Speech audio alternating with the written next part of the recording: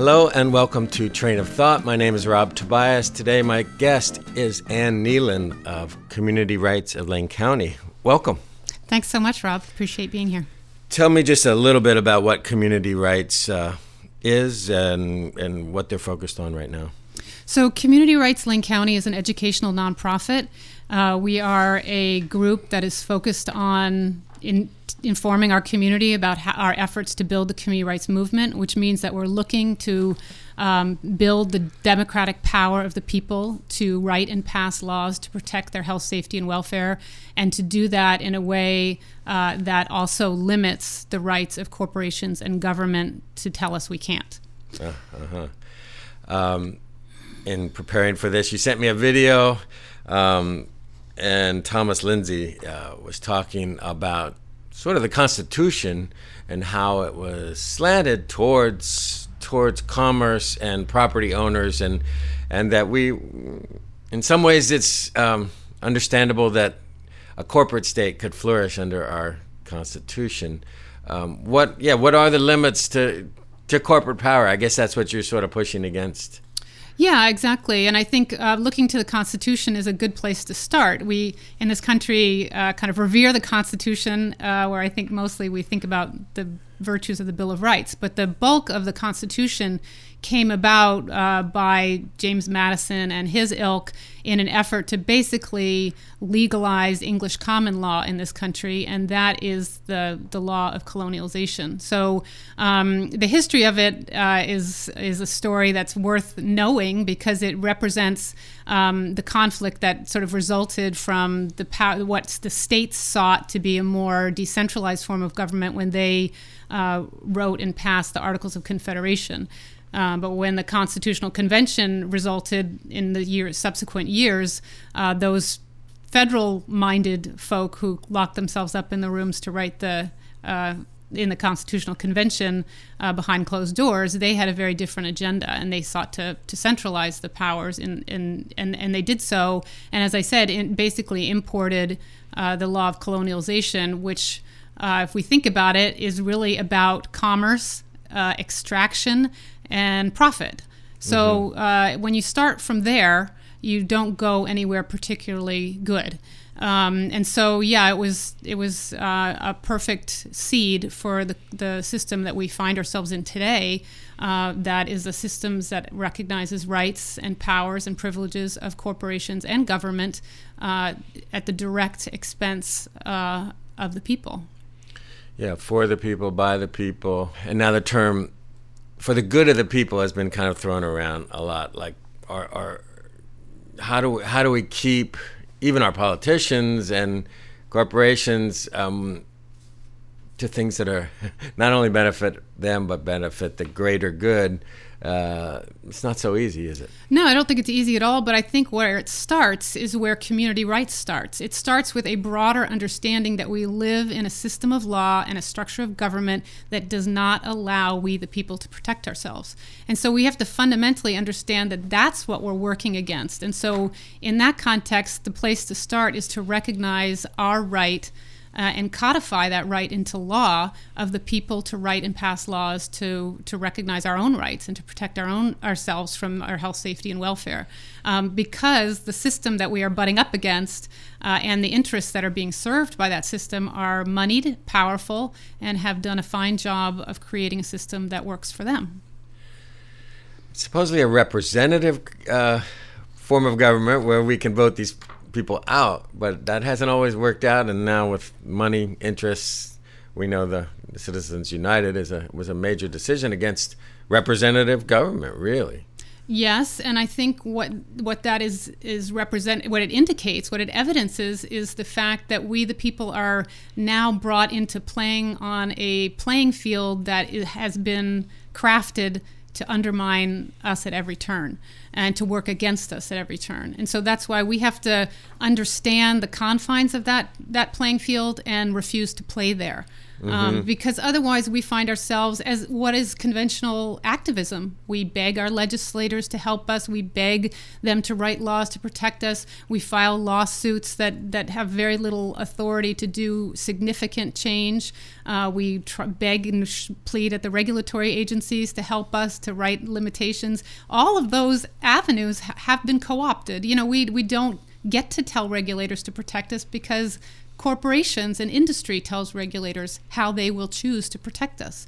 And they write they write the laws. If you talk to almost virtually any regulator from an agency, they tell you the same thing. The people in the regulatory agencies are, I think, by and large, good people who want to do good work, but they can't because at the top levels, corporations come in, they have the regulations already written, and that's what becomes the law. So that's the regulatory system. As we know, the legislative system is equally co-opted. We have, when you talk about Citizens United, we know there's massive amounts of money that are pouring into our legislatures. There's organizations like ALEC, the American Legislative Exchange Council, who writes and hands off pre-written laws for the legislatures to adopt to achieve corporate purpose and interests. So it's a hard place to play. So in that context, tell me just a little bit about your own personal journey and how you came to this kind of work, and how, since it is difficult to affect change under this system, what are some of the things that you're able to do to push the meter a little bit towards we the people? I think I come to the work the same way most community rights activists come to work, is that I spent decades in the playing field created by corporations and government, begging my legislators and pleading the regulatory agencies to help us, and working principally against pesticides, but also with other social justice issues. And so when I learned about community rights and the understanding of the system in which we find ourselves, it was like a massive light bulb, like, oh, that's why we don't get anything done. That's why we don't get to ban what we want to ban. That's why we don't get the protections. That's why our system doesn't recognize rights to clean air and clean water, which seem wildly fundamental and probably elementary to pretty much everyone except the system in which we live. So that's what brought me there. It just seemed like, of course, that's where you have to go. It's a systemic problem. It's not a local be a better activist, bring more signs, attend more hearings problem. It's a fundamental democracy problem. So the way, from the community rights angle, the way you approach that is you engage what we recognize as our fundamental and inherent right of local community self-government. That means if you look back in history, before you get down the U.S. constitutional road, you find that we are fundamentally based on a system where we, the people, are the sovereign authority of this country. You find very clear evidence of this when you look to state constitutions. For example, the Oregon Constitution, if you look to Section 1, Article 1, you find that all power is inherent in the people, and the people have the right at all times to abolish or reform the government. So you say that out loud and people think, whoa, you're a little bit nutty. And it's like, well, look at the Oregon Constitution. It's there. And I believe in every other constitution. It's just that those have been disempowered and scooted to the side as if it was an aberration that appears as the first article of our entire state constitution. So because that hasn't been codified as a right, but we believe it to be, and we can evidence the fact that it is an inherent right that was recognized in this country, we proceed to act under that authority and try to write and pass laws that protect us in the way that we seek to be protected by recognizing rights. And then you take on the challenges that may or may not come from that, where corporations roll out their rights, roll out their protections, and say our rights are bigger than your rights, and you shine a light on a system exactly how it works. Mm-hmm. Is there something in our Constitution that could be amended to give us more of a democracy? I mean, are there ideas that come out of these these movements that say, well, maybe we should consider this on a national level. Yeah, I mean, that's our end game, is constitutional change at the federal level, that we would recognize a right of local community self-government, which is utterly consistent with what is the foundation of this country. But, we have no power at the federal level, maybe less so than ever if you look at all the deregulation and stuff that's happening. And we really don't have a lot of power at the state level. I mean, we have a Democratic legislature in Oregon that in 2013 passed a preemptive law that tells our local communities you can't do anything about GMOs. They passed all of the laws in Oregon that say local communities can't do anything about aerial spraying. So they've been taken by and that's Monsanto, that's Syngenta, these are massive international corporations that sprinkle some change on them and they take their laws wholesale. So that's what we face at the state. So we're left down here at the local level where we have some power, where we can talk face to face with the people and say, this isn't working for you, it's not working for me, let's do something about it. And in Oregon we have the initiative process, which is what you've been involved in somewhat, or Community Rights has used that as your avenue? Yes, absolutely, and it is a very powerful avenue, but because it's powerful, it also is constantly the object of being clamped down on. And the more that we in the community rights movement have acted to engage it, the more the powers that be come out to stop it. And that's why we're in court in Lane County for, I would say, the fourth, fifth, maybe sixth time. You look back at most lawmaking efforts that aren't as controversial as banning the aerial spray of herbicides. That's not the pushback they face. But we're taking on the timber industry, which is Weyerhaeuser. That's a Wall Street firm company. And so you get this pushback that puts you through the ringer. So the initiative system is not a pass a law free card. Right. It's an uphill slog, and it's getting steeper. And I know there's several ongoing. There's an ongoing case right now that will tell when your current initiative is going to be on the ballot, or if. Yes, if and when. So right now in community rights we have 2 proposed charter amendments where you've been advancing towards the ballot. Charter amendment means to the state? To the Lane County Charter. A Lane County Charter. Mm-hmm. And so these are 2 charter amendments that stand separately but were designed to be a single piece of legislation. And the story of why they're separate relates very much to the pushback that you get from government and from the opposition to tell you that you can't use it the way you want to, the system the way you want to. So we have these 2 initiatives. One recognizes the rights to clean air and clean water, to be free from chemical trespass, and bans then the aerial spray of herbicides by either corporations or the government. That is a freestanding initiative. The second proposed charter amendment would recognize the right of local community self-government, which is essentially the people's authority to recognize a law like the aerial spray ban that recognizes rights and curtails corporate rights and powers in order to accomplish that. So those 2 initiatives have been moving forward for over 2 years. They each required a little bit over about 11,500 some signatures to qualify for the ballot. The aerial spray ban was qualified first. And I should say, back up a minute, but before they were qualified, Actually, I'm going to interrupt you much. You can collect your thoughts because we're kind of up against the break right now. Okay. So we're going to come back and talk about some more of the specifics of these initiatives and where they're going, and a little bit more. I'm talking with Ann Nealon of Community Rights of Lane County. My name's Rob Tobias. This is Train of Thought.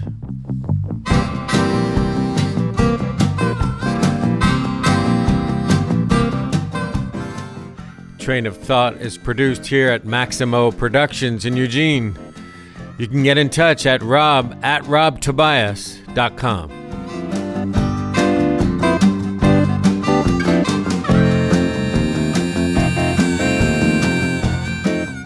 Welcome back to Train of Thought. My name's Rob Tobias. Ann Nealon of Community Rights of Lane County is here talking. We're talking about the current initiative about aerial spraying and some of the pushback you've been getting from the timber industry. What are the issues? Obviously, they want to spray and keep certain things under control, and we know there's some danger in that. Yeah, so, they are interested in profits, and Right. they have elected a strategy to, what I guess from their perspective, maximize profits, although I think that's a subject of some contention anyway.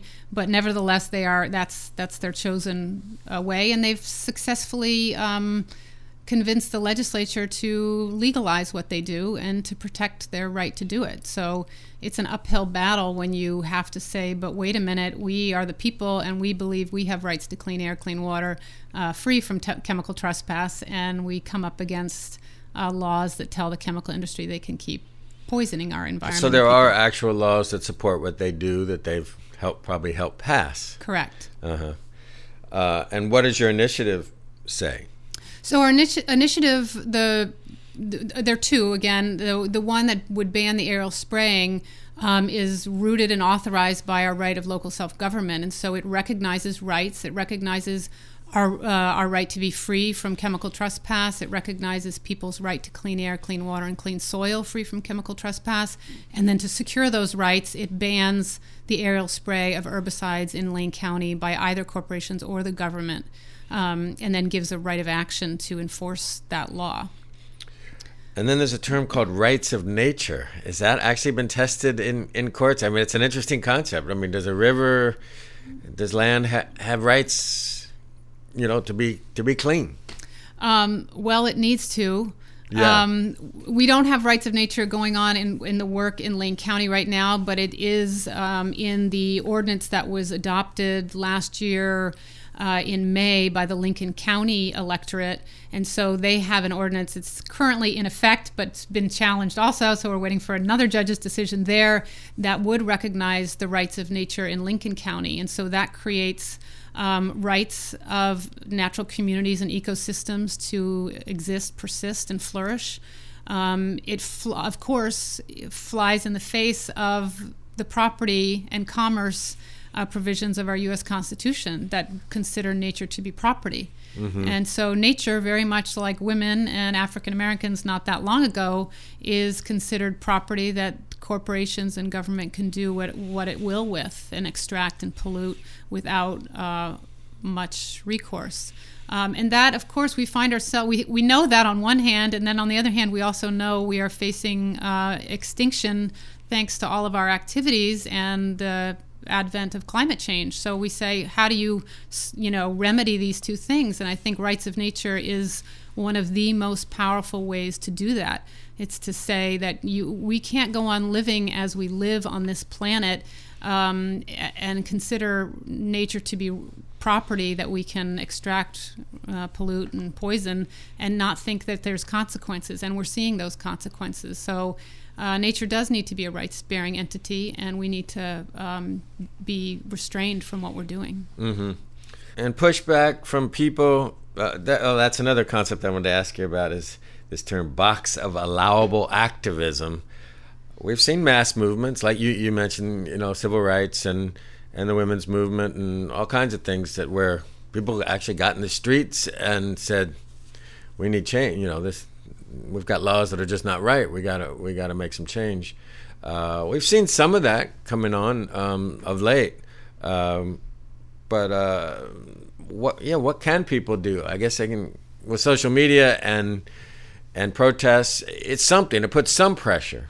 Yeah, but I don't think it puts pressure in the right places. And when you think about the movement against segregation and slavery and abolition and women's rights and right to vote, those were movements that refused to comply with unjust laws. They were movements of civil disobedience, and they rejected a system of law that recognized African Americans as property. It rejected a system of law that said women can't vote, and it challenged those things to the point that the system itself had to shift to accommodate right-bearing entities that it didn't see before. So now you said unjust laws. So to apply that to the environment, are there laws? I mean, are you looking at specific laws that say no, this is wrong in terms of allowing things to be polluted and allowing carbon emissions. Yeah, I mean, one of the biggest laws that's problematic is the recognition of corporate constitutional rights. So we love our Bill of Rights, but at the same time, we have a body of law that has given corporations many of those same rights. So now we have the Bill of Rights that was, as we were very happily say, created to prevent the government from overreaching into individual people's lives. And we've developed a system that says, okay, well, corporations, you're a person too, so the government can't overreach into your rights either. Mm-hmm. And so now that's where you get Citizens United, rights to free speech, money is speech, and suddenly you can't do anything to limit corporations. And that plays out in the same when you look at this, how the Commerce Clause plays out, or how our Constitution protects property rights. And also, we have again in the Bill of Rights, we have a right to just compensation. As a person, if the government takes your property, you are entitled to be compensated. Well, you give that right to a corporation, and now when the government wants to restrict the use of a corporation in some way that the corporation says, oh, well, you have unjustly taken our property, now the government has to pay us what we are being lost.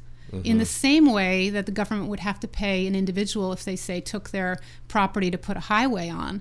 And you have a whole different set of problems. Now you have a government that can't do anything without facing million-dollar lawsuits, maybe even billion-dollar lawsuits, saying, oh, you're going to tell us, corporation, we can't do that. Fine, well, then you owe us all the lost profits that we would have made if we had been able to. So you paralyze the government, and that's where the government is in many respects when it comes to passing any laws that in any way curtail corporate activities. Yeah.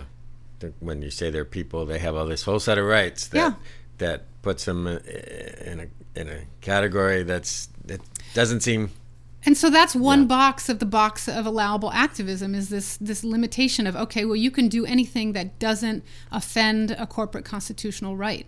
Another wall of that box is preemption. So now we also have a judicial system that has developed to create a legal doctrine just from whole cloth. It's not from, handed down, bestowed upon us from some inherent source. It's a judicial doctrine created by lawyers or government officials to say that state governments can pass laws that disallow local communities from writing laws on any particular topic that they designate. So this is wildly undemocratic, right? So, and this is everywhere. It's so, again, when you look at aerial spraying, the Oregon State Legislature has adopted several laws. It's not even a single law. It's numbers of laws that say local communities, local jurisdictions have zero power to write any law that pertains to herbicides or pesticides. Wow. So, we should be up in arms. Yeah. But people, it happens. I think I said in 2013, the Oregon Legislature passed a law at the behest of Monsanto and the local Oregon State Lobby, Oregonians for Food and Shelter, that said, oh, please pass a law that prevents local communities from writing any law about seeds or seed products because they were protecting the GMO industrial activities. And so the legislature did that. A flurry of about $150,000 went around the legislatures, and lo and behold, you have another preemptive law to play with. So that's what corporations do, and they obviously sometimes they pay off, or there's money involved, and they get these laws. But then what we the people can do, I mean, I'm sure you've gotten enough signatures on these initiatives to get them considered. So what's this law? What are the factors?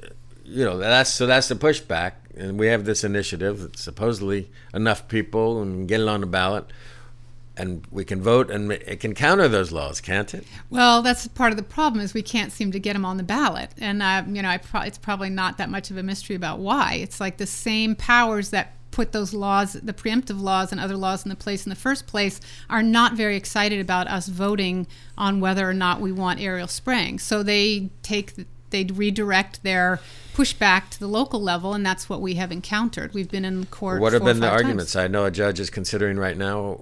How can you tell me? Yeah, I mean, they're very complicated arguments Yeah. around election law and what can you put on the ballot. And so, again, it's how our system has been co-opted to make it harder and harder for the people to do anything. So there are multiple pre-election requirements that are imposed on initiatives before you can even put them on the ballot. And so the corporations, or in this case, the representatives of the timber industry interests, come forward and say, oh, this doesn't meet that requirement. Oh, this doesn't meet that requirement. And you're caught in court to fight about, yeah, it does. Yeah, it does. We've collected signatures. Let us on the ballot. And, years and lots of money goes down the toilet in the meantime. You have a prediction on what this decision is? There's one. It's going to come down soon. Quote. Yes, soon. That is the expectation. Yeah, I think we're right. It's a fight about a particular pre-election requirement that we say has been misunderstood and wrongly imposed, and so we think we're correct, and we are expecting the judge to find that as well. Well, the video that you sent me ended with this quote that rebellion is the first act of creation. I think he's talking about just, the sense of activism, or that we have to do something. So it sounds like Community Rights of Lane County are doing a little bit of rebelling against the current system. Anything else you'd want to add to that? Or? Yeah, I would just say if we don't wake up and rebel, we're stuck in a status quo that does not serve us. So we have an obligation to do something to challenge the existing system and to demand rights to save us, our communities, and our environment. What can people do? If people are listening and they know about this issue, is there anything, for the community to do? Yeah, I mean, on the ground, join Community Rights Lane County. We meet monthly at the First United Methodist Church on 13th and Olive from 6 to 8 o'clock on the third Monday of the month. We have websites, communityrightslanecounty.com, .org, I should say. And we encourage people to look for our initiatives and to also watch for what our Lane County Commission is doing to stop them as well. They're by majority friends of the timber industry, and they work pretty hard to undermine our work and our rights to the initiative system, and that's stuff all of our Lane County residents need to be paying attention to. So your meetings are open, and you basically discuss what's up at that particular time? Yeah, so they're public meetings. We welcome everybody. We talk about what's happening with the initiatives, because that's the work before us at this time. And we also talk more broadly about what the community rights movement is, and keep educating ourselves on why we're on the right track. Mm-hmm. Well, thank you. Thank you for what you're doing. Obviously, it's a hard fight. But I think it's the right thing. Yeah. Obviously, the pendulum has swung hard towards the big stakeholders, you might say. Yep, and we take our inspiration from the abolitionists and suffragists who did stand for just law, and they did so over decades of activism, so it's a long road ahead. Thank you. Been talking with Ann Nealon of Community Rights Lane County. My name's Rob Tobias. This is Train of Thought. Thank you for listening.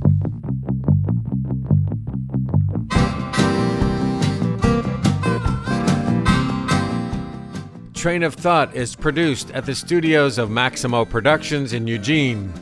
I welcome your feedback at rob@robtobias.com.